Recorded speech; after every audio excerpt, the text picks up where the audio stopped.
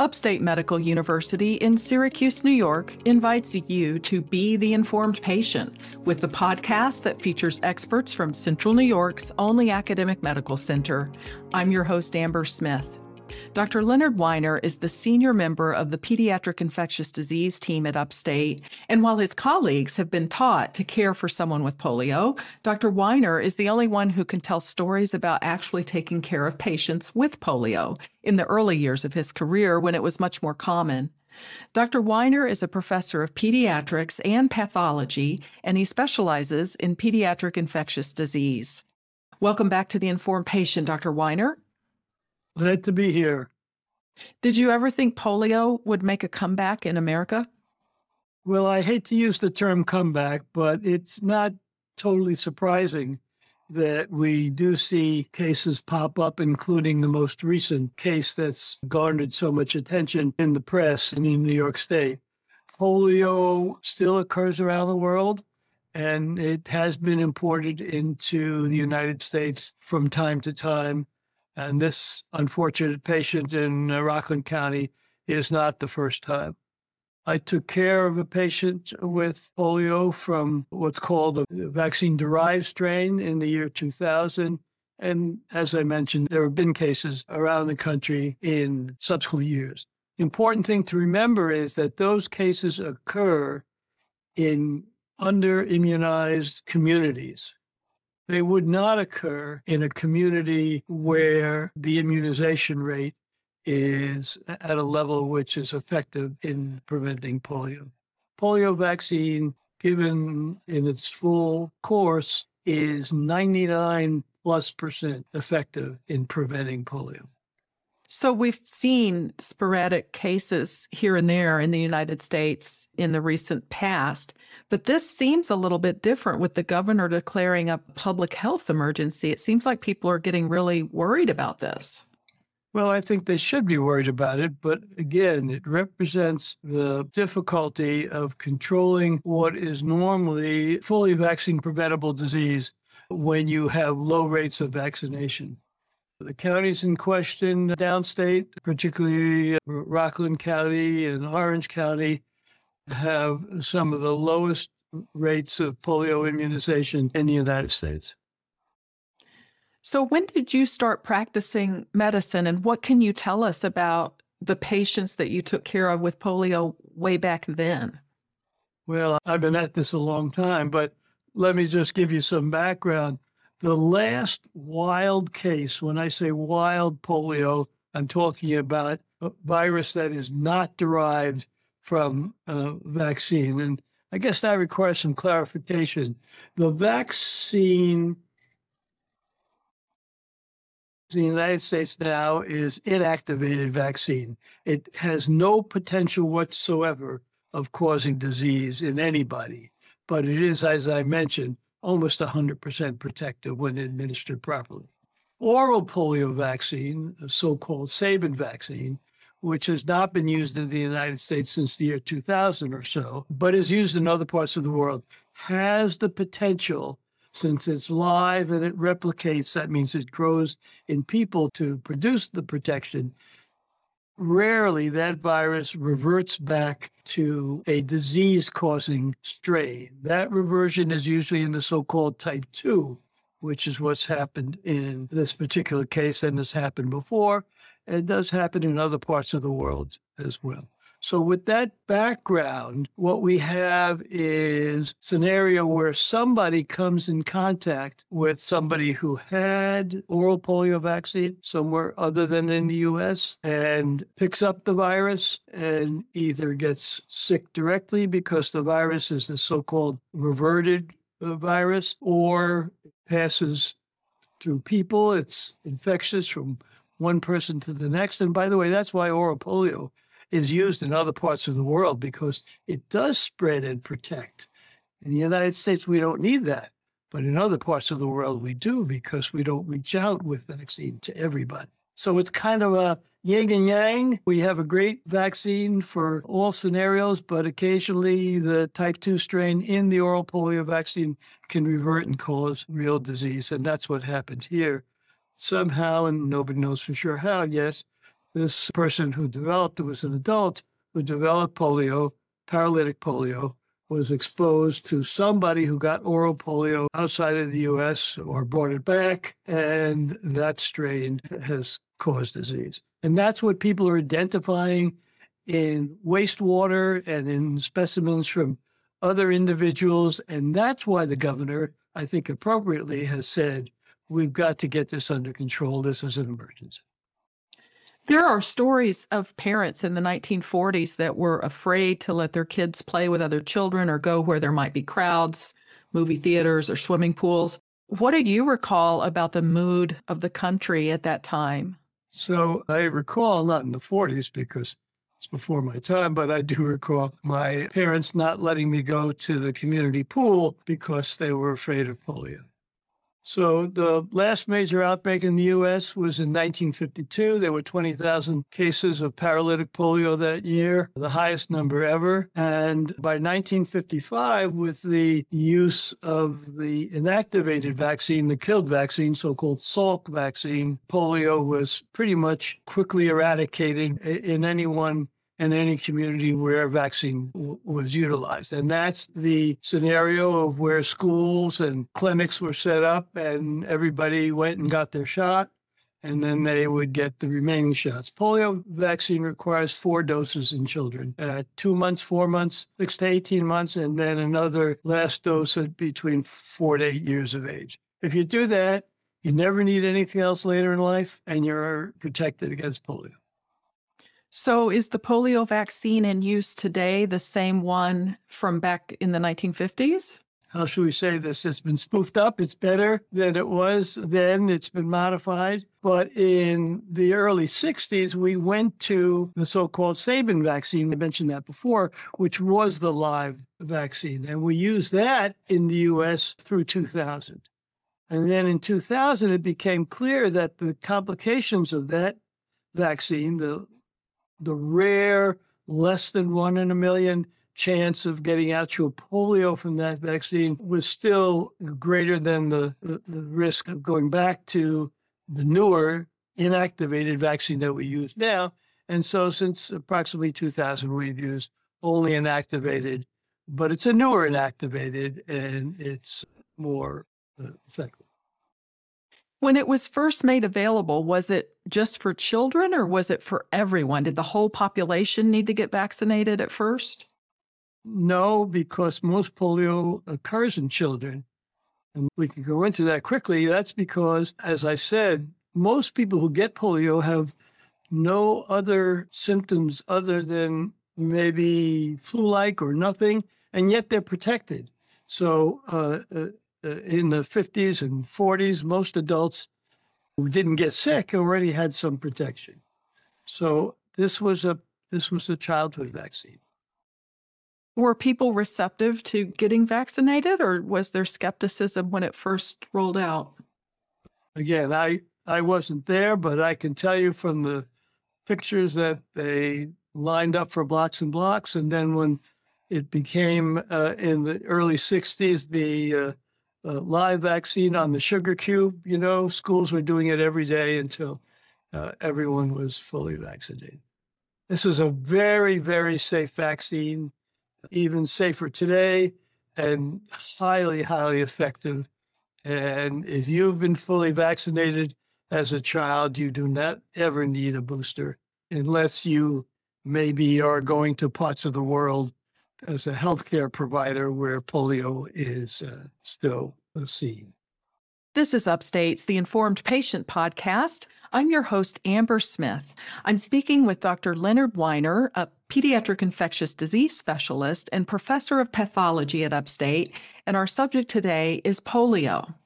With the polio virus being discovered in the wastewater in New York City and a case of the adult being paralyzed by a polio infection, how big of a threat is this disease to the general population?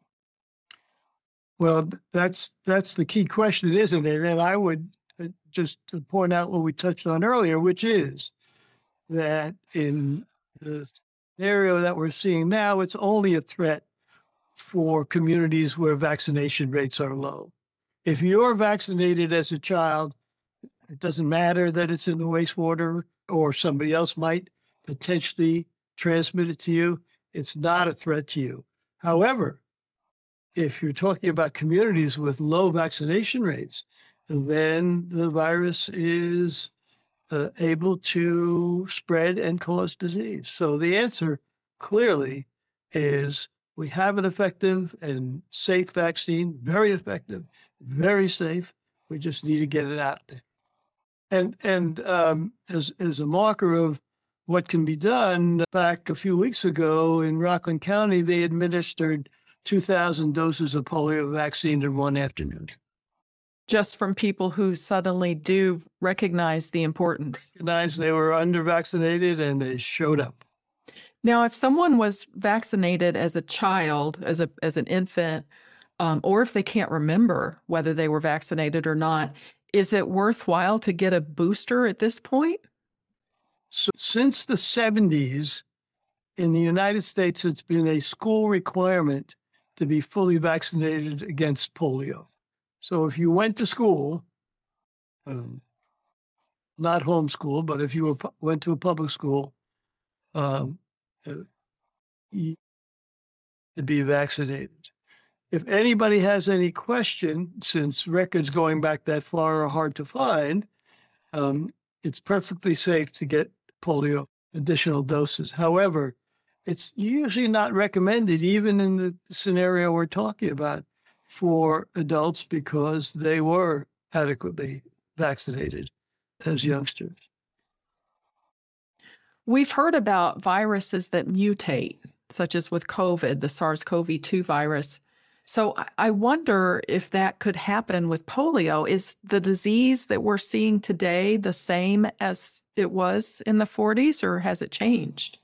I'm going to answer that in two ways. The virus that is derived from the vaccine, which is what we're seeing now and what's in the wastewater and what caused disease in Rockland County and Israel and other parts of Europe, that is a mutated virus from the oral polio vaccine strain type 2.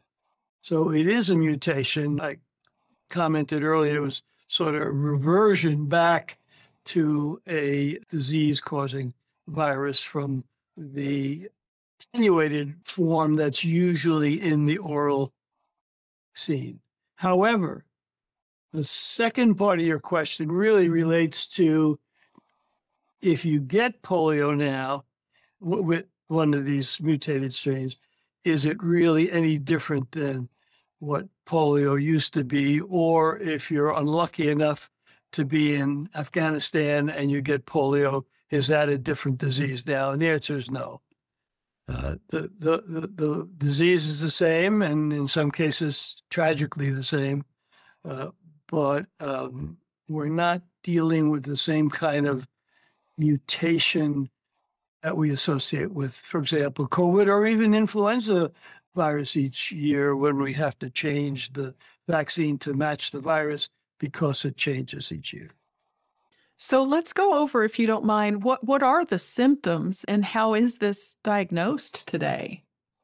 Again, the most important thing to remember is that most individuals with polio, and most of them are children, almost all are children, will have little or no symptoms. If they have symptoms, about 1 in 4 or 1 in 5, those that are infected, the others being truly asymptomatic, the 1 in 4 or 1 in 5 have a little low-grade fever, may have some headache, could start with a runny nose and end up with a little bit of diarrheal illness, loss of appetite. And the incubation period for that from one person to the next is somewhere around 3 to 6 days. So it gets transmitted pretty quickly by the fecal oral route. If you're going to develop paralysis, and as I said, that's quite rare. Somebody who's infected, maybe 1 in 100 or even less than that, around 7 to 21 days, you begin to show signs of usually upper arm or upper leg weakness, and that can progress over the next days can be severe, and in a small percentage affect the breathing muscles. And those are the individuals who are at greatest risk and have to go on a respirator. And sometime in the past, those people did not survive. And in other parts of the world, they don't survive. Since this mainly affects children, if you're an adult here in New York and you were not vaccinated as a child, is there a reason to be or not? Oh, absolutely. I mean, I think that's partly what the health department and the governor is trying to get people to do. If you were not vaccinated as an adult, remember the case that alerted us to all this was an adult. That was not a child. The individual in Rockland County was an adult who was not vaccinated. He was part of a community with a very low vaccination rate. And that individual, even though we don't know who that is, we do know that that individual was not vaccinated. So if you're not vaccinated, or you think you're not vaccinated, that's a real trigger to go get vaccinated. Can you tell me about how the disease is treated today and compare it with how it was treated when you were coming up? So there is no antiviral agent for the class of viruses that polio. So polio is an enterovirus. There are other enteroviruses that cause a wide range of disease from just minimal illness. There are even some that can cause a polio-like illness called acute flaccid myelitis. And we do see that from time to time. So that quite closely mimics polio, though it's not the same strain. It's a cousin, so to speak. It's part of the enterovirus family. We do not have drugs that can inactivate the enterovirus group of viruses.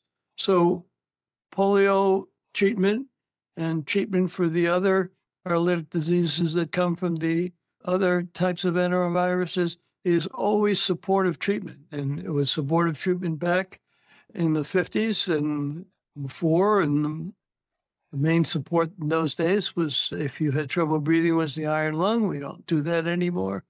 We use respirators, but it's supportive treatment. There is no magic medicine. And that's why vaccination is so important, because you have to prevent. The real point to remember is that we do have an almost 100% perfect prevention for this disease, and that is polio vaccination, which is one of the safest and longest standing vaccines. Remember, we're talking about Jonas Salk, who discovered the inactivated vaccine and first gave it to patients in the early 50s. By 1955, even though 1952 was the year with the largest paralytic polio outbreak, 20,000 cases, by 1955, that number was down to hundreds, just due to vaccinating children in schools and at houses of worship and community centers. I mean, it was miraculous. And since then, pediatricians' offices have been giving out the vaccine to the children. If you're an adult, would you be able to get the vaccine from your primary care provider? Some, and also from the health departments. County health departments are now, as part of the emergency, are now being geared up to help give the polio vaccine. And you can look online at the New York State Department of Health site, and you can see what the polio vaccine rate for children is in the various counties. And if you're in a county with a low rate, remember this disease is spread usually by children to other children, but also potentially to adults, as occurred in Rockland County. Then, if you're in a community at risk, or you are in a population group that has a low rate, you want to seek out vaccine. Well, I appreciate you making time for this interview, Dr. Weiner. My pleasure. My guest has been Dr. Leonard Weiner, a professor of pediatrics and pathology at Upstate, who specializes in pediatric infectious disease. The Informed Patient is a podcast covering health, science, and medicine, brought to you by Upstate Medical University in Syracuse, New York, and produced by Jim Howe. Find our archive of previous episodes at upstate.edu/informed. This is your host, Amber Smith, thanking you for listening.